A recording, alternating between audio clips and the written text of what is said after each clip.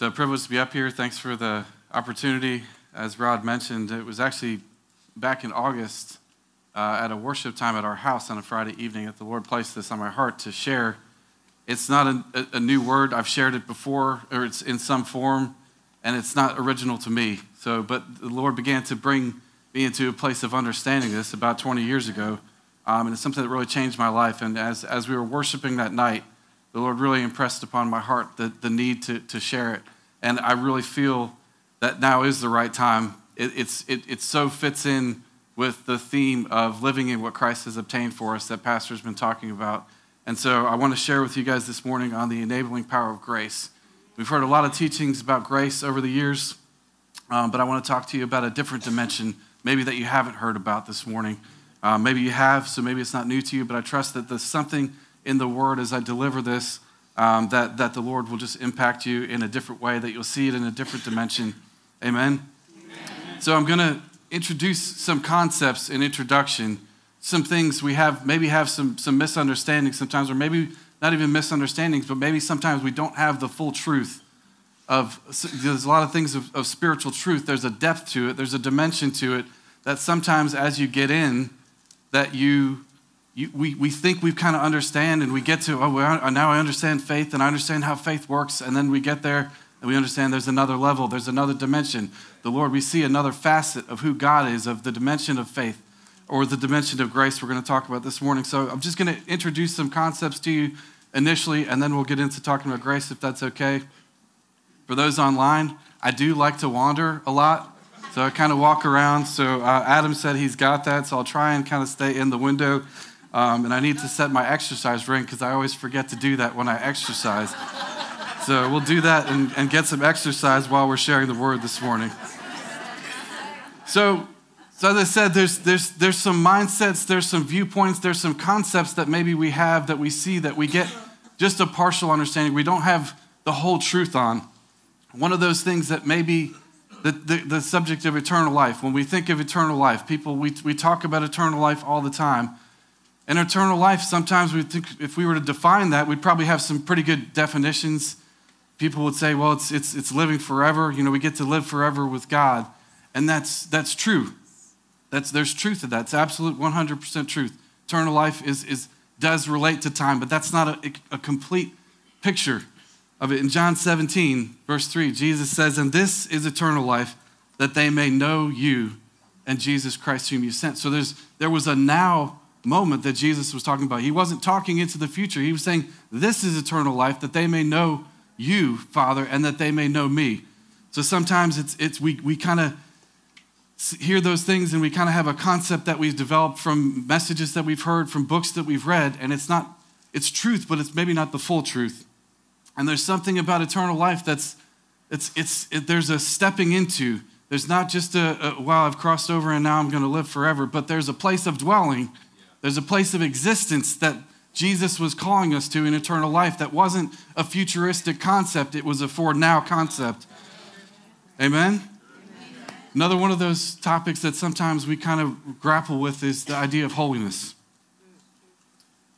Jesus said, "Be holy as I am holy." God said that to us, "Be holy as I am holy." And if we were to define holiness, a lot of us would say, well, holiness is it's clean living, it's pure living, it's living a pure life.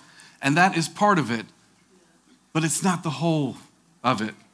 The Greek word for holiness, it literally means to cut or to separate, but it's not separation for the purpose of segregation. Amen? It's a separation that's not for the purpose of segregation. He's called us to be separate from the world, but he's called us to be in the world, right? So there's a couple of slides I'm going to put up in just a minute of a picture. So if we were to go car shopping, I need to go car shopping soon if we can, in Jesus' name. Both of our cars have upwards of 250,000 miles on them. So, but the grace of God has been there on our cars. Amen. But so if we were to go car shopping, and we go, and there's some really fantastic cars out there. I really, that new Kia Telluride would be I really love the way that thing looks. It's a nice looking SUV. I'd like to, really love to have one of those. So we've got the Kia. I'm a Honda guy. I've always had Hondas except for one car. We had a Hyundai, which was a good car, but the resale value wasn't great when we needed to sell it. But our Hondas are still worth, I paid the amount that I paid for my Honda Accord about 7 years ago. It's still worth that. It's pretty amazing. So we've got Kias, we've got Hondas, but if we were to look at the pictures up here and get into this Mercedes, 2023 Mercedes E-Class, it's a cut above. It's a level above. There's another place, there's a higher place, there's a higher level of quality. So the Lord in holiness is calling us to a higher standard, a higher level of living. And again, with the same concept I was talking about eternal life, it's a place of existence. It's not something that we put on sometimes or something that we do. It's not inactivity. It's not an action that we take to live in purity. That's part of it. But it's a place of existence, a place of dwelling in the Father. Amen? As God says, for my thoughts are not your thoughts. It's Isaiah chapter 55 and verse 8 and 9. For my thoughts are not your thoughts, neither are your ways my ways, declares the Lord. As high as the heavens are above the earth, so are my ways higher than your ways, and my thoughts than your thoughts. Amen? Amen. So there's this call to dwell. We have these spiritual truths of eternal life, of holiness, of grace, of mercy that we come into, but we approach it so much with a Greek mindset. We have this two different models of thought versus the Hebrew, which they had the benefit of understanding at a different level that we don't. We have to study it. We have to delve into it. We have to dig into it because we have been raised in a Greek philosophical society. And so we have a tendency to compartmentalize life. Amen? And so we separate things, and then we only try and use these things or draw on these things when we have a time of need. We're not in a place of existence of living in a truth. We just try and draw on the truth when we need it. And so God's calling us to a place of dwelling. In John 14, Barry has been going through the book of John on Wednesday nights for those of you who've been there. I haven't been able to been there. I've listened to a couple of them on the podcast. Thank you, Barry. In John 14, Jesus is calling, and he says he's trying to get these 12 disciples, the 12 apostles, from one side of the cross to the other. They don't really fully know what's going to happen. Jesus knows exactly what's going to happen at this stage. And so he says, let not your heart be troubled. Takes them through this. He was just trying to get these guys calling to a place of existence for where I am, that you may be also. Amen?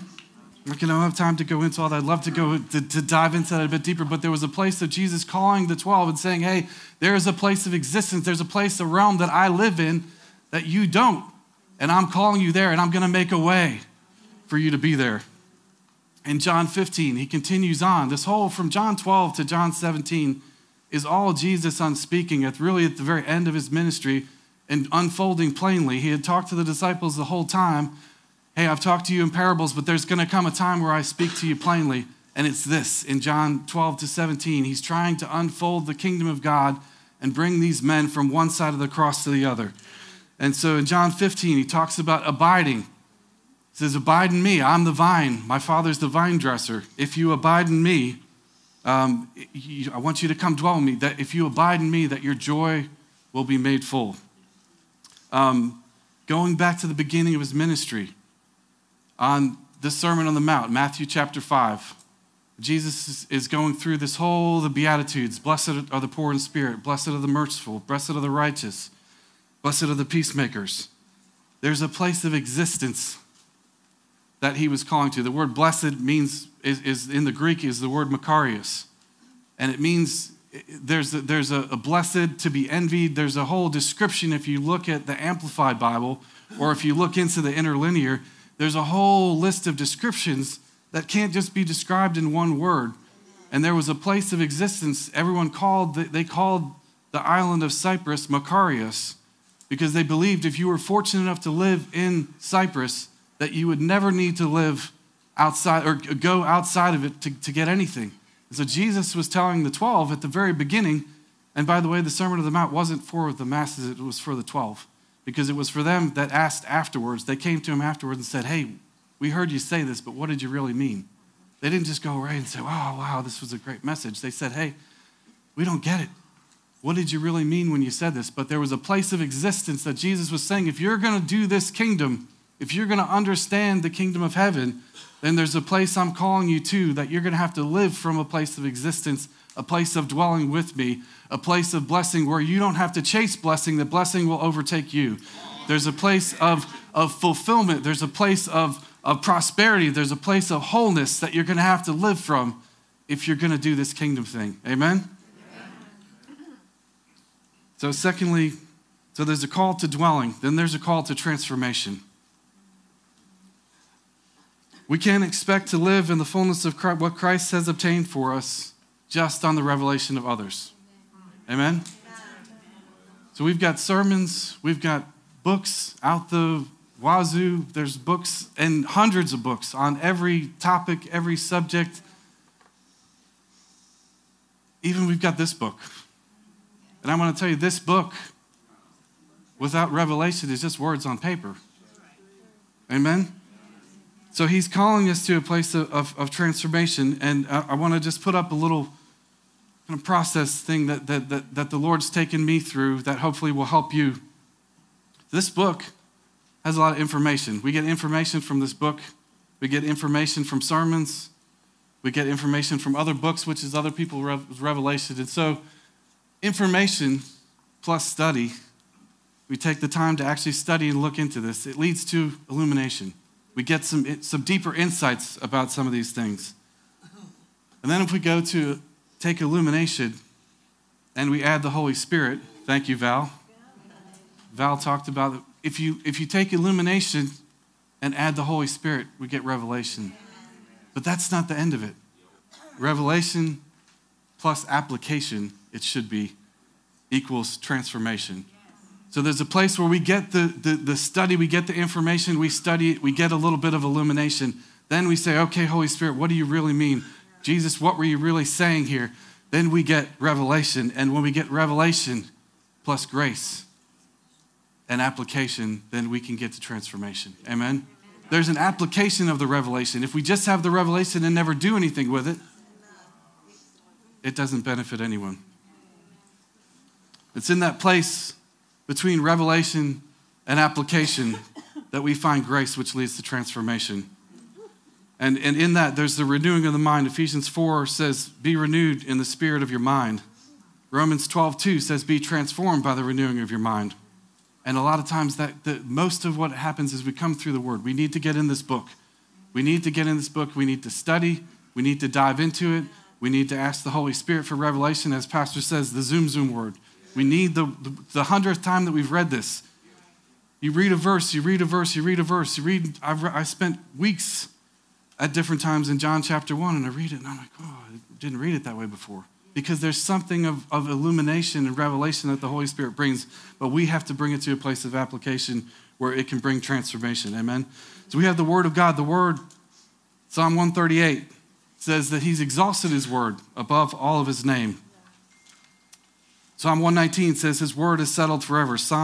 Matthew 24 says, heaven and earth will pass away, but my words will never pass away. Hebrews 4:12 talks about the Word being a sword. It's a rock, it's a hammer, it's fire, it's water, it's light, it's seed. We need this for transformation, amen?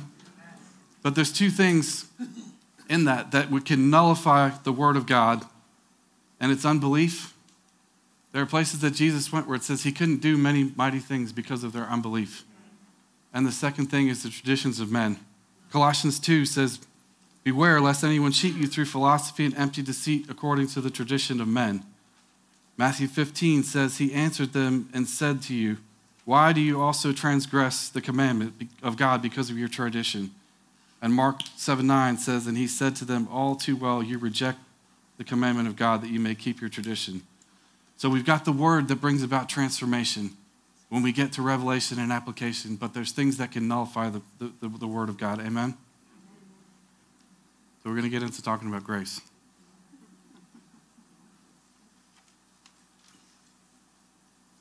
There have been some, I got to keep an eye on the clock here. Oh, I'm doing okay. See, this whole thing, I'm used to preaching for an hour. Haven't had much practice at this 35-minute thing. So you're going to have to pray for me. You guys can start praying in tongues now.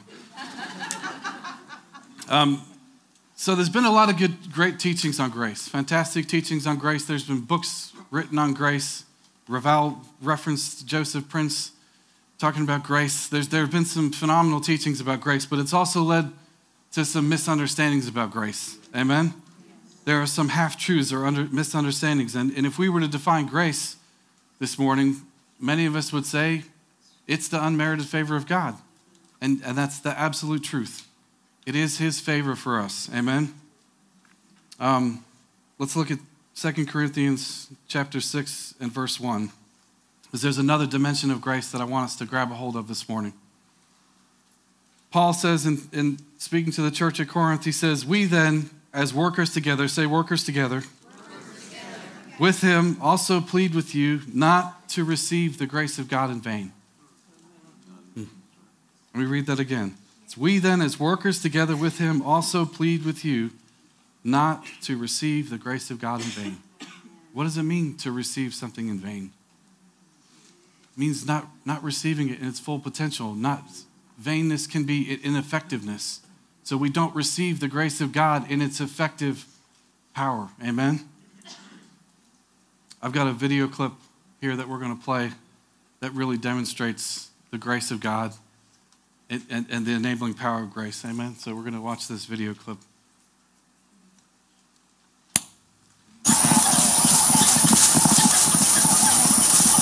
Not great quality, but I think you'll get this picture.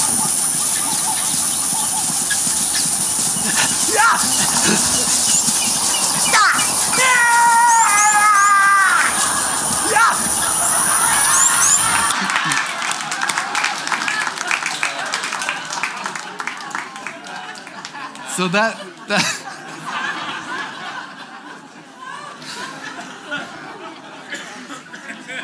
Amen. That right there is the grace of God.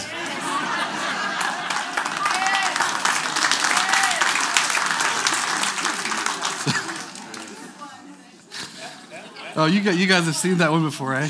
So, yeah, that was from our time in Africa, and we had a few good laughs with that one. We saw that one, and I looked at it, and I tried to find a better quality one, but it's from so many years ago that I couldn't find it. But you get the point. Reenact it, the Bionic Man.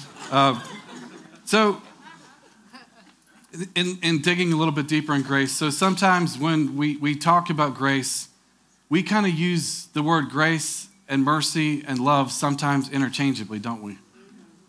Yeah, and it's probably really not the best way for us to understand it. So mercy versus grace, the mercy of God is a powerful thing.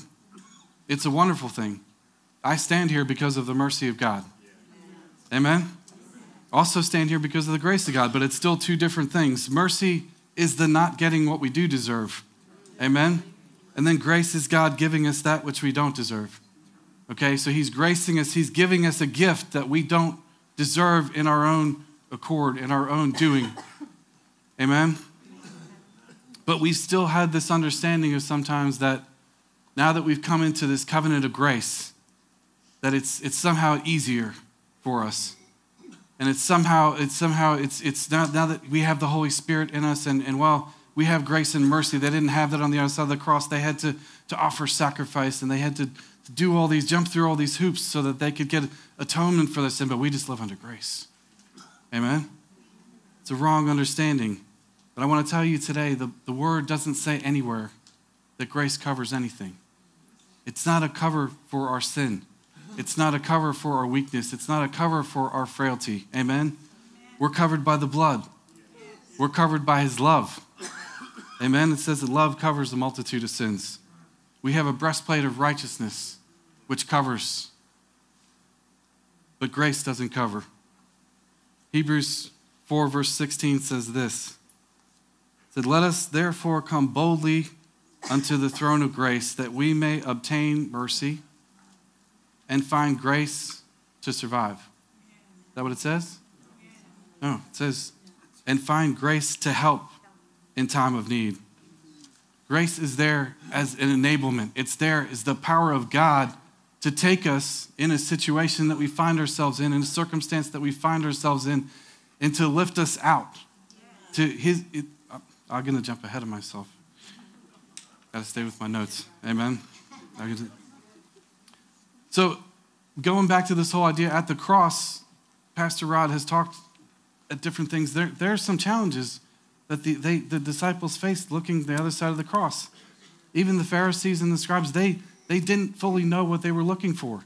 Even in those last moments in John, where Jesus is unfolding to the disciples, they still don't get it. They still think that Jesus was coming to establish a physical kingdom on earth. And then he's talking about dying. He's talking about going away, and I'll be gone a while, and then I'll be back a while. And I'm going to send you one to help. And they're like, what's going on, Jesus? We thought this was it.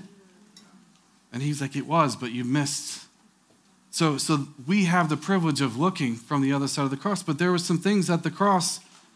How many of you know there were some things that were finished at the cross? Amen? The veil in the temple was rent in two, and no longer was there just access for one into the presence of God. We had that made that available to us. There were some things that were completed. There's also some things that remained unchanged.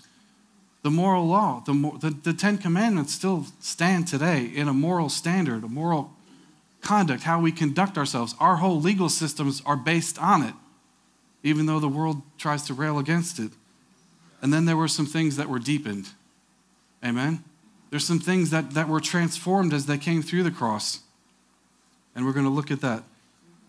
And we've had this, like I said, we've had this idea that somehow the covenant of grace we've come into is easier. In John chapter 1, verse 17, John's writing, he says, "For the law was given through Moses, but grace and truth came through Jesus Christ."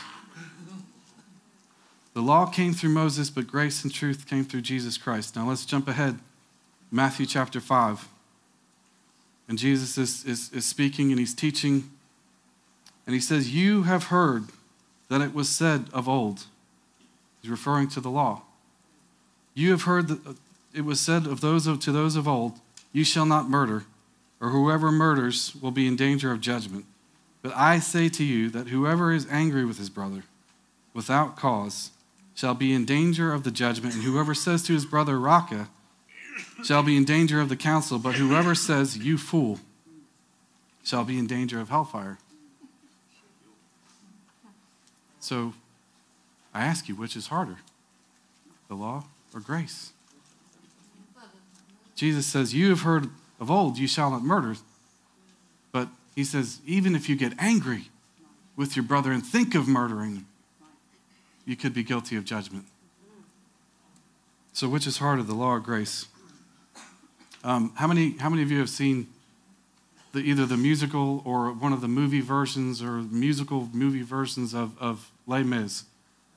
It's one of the most popular stories of all time. Most popular, 40 plus million people have seen the Broadway production of it. It's an amazing story. And in that story, there's a story of mercy and grace. And when Jean Valjean, for those who don't know the story, he was imprisoned for stealing in his youth. And he spent 19 years doing hard labor. He gets paroled. But you kind of have a little bit of a stigma when you're paroled. Hello? And so he gets out, and especially back then, now we have a little bit different system, but it's still challenging. I've worked with guys who are inmates who have gotten out, and it's a challenging thing for them to try and begin to right the ship of their life. And so we find that the main character, Jean Valjean, he's been imprisoned, he's paroled, and now he's trying to make his way. He's kind of going from town to town, trying to find even a place to stay, and no one will. And finally, there's this bishop that says, "Come on, you can come and stay with me." And so this is the picture from the scene of the movie. And so what happens is that in the night, as he's staying, he reverts to his old ways, and he steals the silver from the bishop. And it's what happens next that changes his life forever. It's an amazing. So he gets caught by the local police. They catch him. They've got this parolee. He's got silver. So of course he's guilty, right? So they bring him to the bishop and say, "Hey, we caught this guy with your silver." And the bishop says, "No, you know what? It's his. I gave it to him. And from that moment, Jean Valjean in the story makes a decision that his life is going to change forever. And that he's going to take that gift and do something with it. Make application of it. He's going to take it. He's not going to take the gift that was given in vain. He's going to actually do something with it and make something of his life. Okay? Amen. It's a great story. So grace really has nothing to do with the forgiveness of our sin and has everything to do with God helping us to overcome our weakness. Amen. It's his power to overcome our weakness. His love, his mercy, his kindness leads to repentance and forgiveness. But the grace of God is the enabling power to do what the truth demands. If we serve a God who is not able to take us from where we are and transform us into his likeness, then we serve a weak God. Let's go hang out with Mickey and Minnie. But Isaiah says his arm is not too short to deliver. Amen. He sent the Holy Spirit of grace to empower us. 1 Corinthians chapter 15, verse 10, and I'm throwing a lot of scripture out here. You can take a picture of the slides and go back and study this stuff. By the grace of God, Paul says, I am what I am. And his grace towards me was not in vain.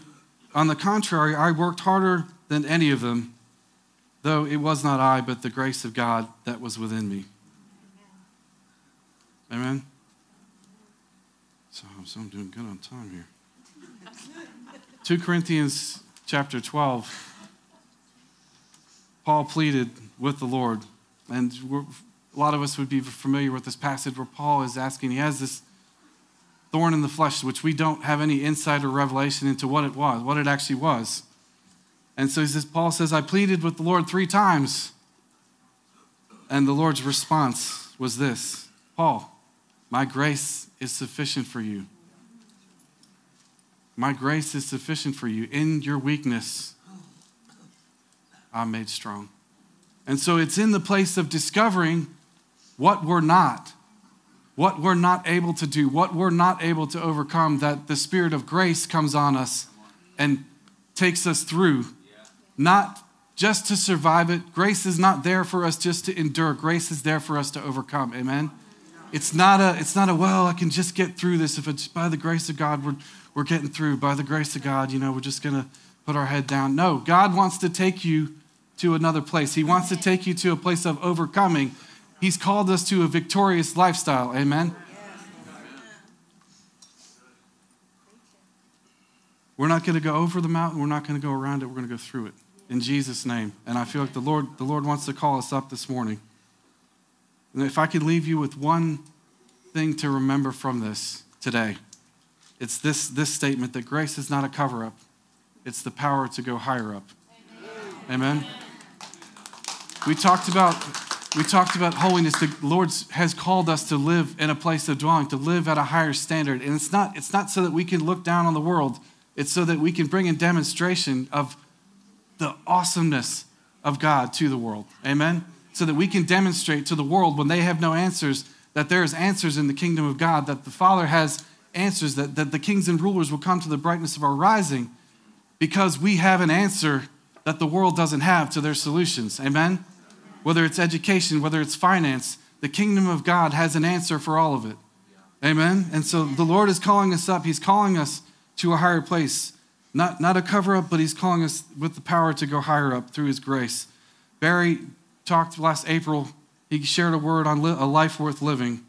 And I want to tell you, the world needs you to live the life that he's called you to live.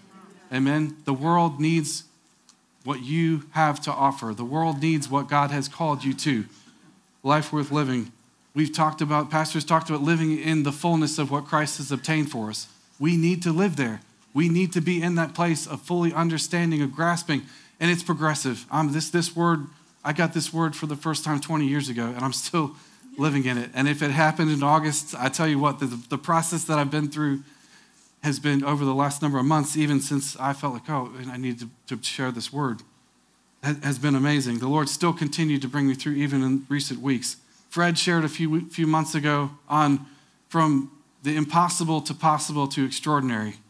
The Lord is calling us as a people, as his people, to do extraordinary things in this time. Amen? And we are going to need to rely on the grace of God, the enabling power of God when we can't, that he can. Amen? He's able.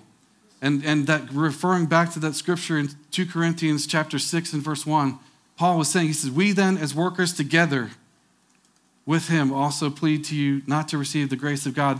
That working together word in the Greek is the word synergio. And it means that God wants to work with us. He wants to partner with us. It's in that place. And so we find ourselves that in this thing of the kingdom of God, the Lord wants to partner with us. He could choose to override and do things, but he has chosen to work in and through us. Amen?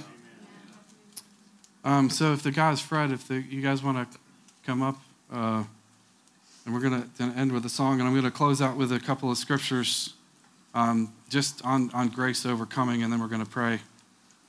Romans chapter 5 and verse 17 says, for by one man's offense, death reigned through the one. Much more, those who receive the abundance of grace and of the gift of righteousness will reign in life through the one, Jesus Christ. Let me read that again.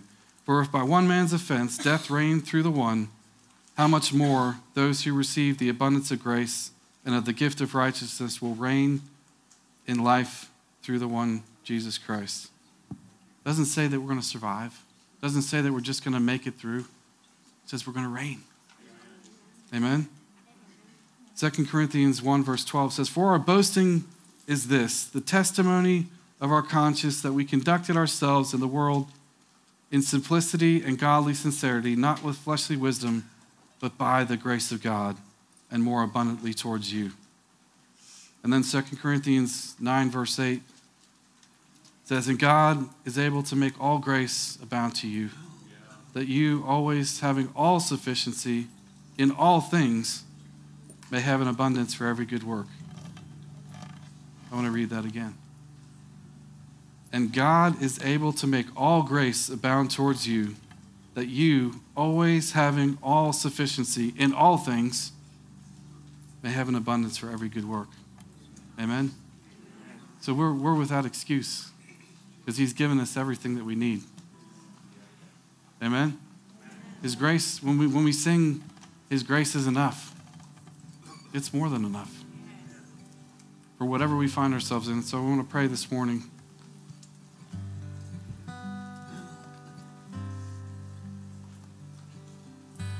If you this morning find yourself here and you haven't met the person of grace this morning, I want to invite you.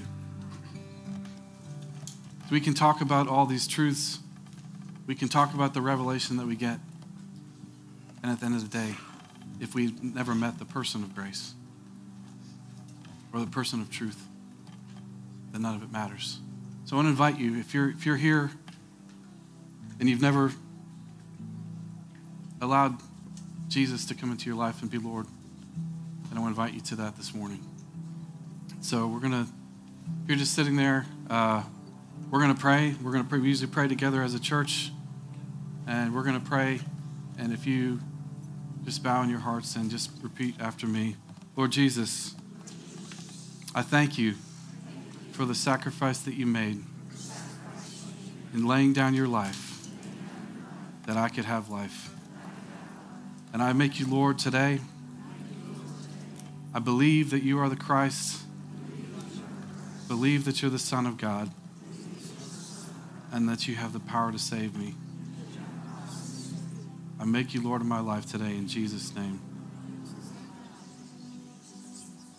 Amen. If you prayed that prayer, just encourage you to get with Pastor or one of the elders team that's here and just let them know that you've made that commitment. Amen. It's an exciting day. Amen. For the rest of us, the Lord's He wants to call us deeper. He wants to call us higher. He wants to enable you by his grace. Things that you've wrestled with, struggled with, maybe your whole life. He wants to lift you out. He wants to bring deliverance. He wants to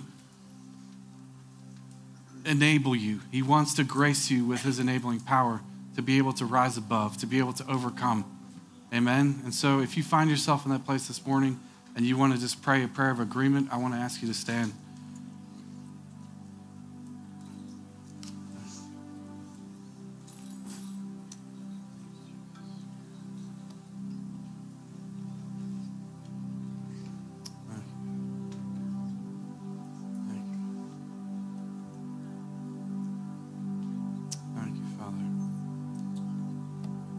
Father, thank you that your grace, your enabling power is available to us. Father, thank you that even in my own life, over the recent weeks, that you have continued to take me to a deeper place.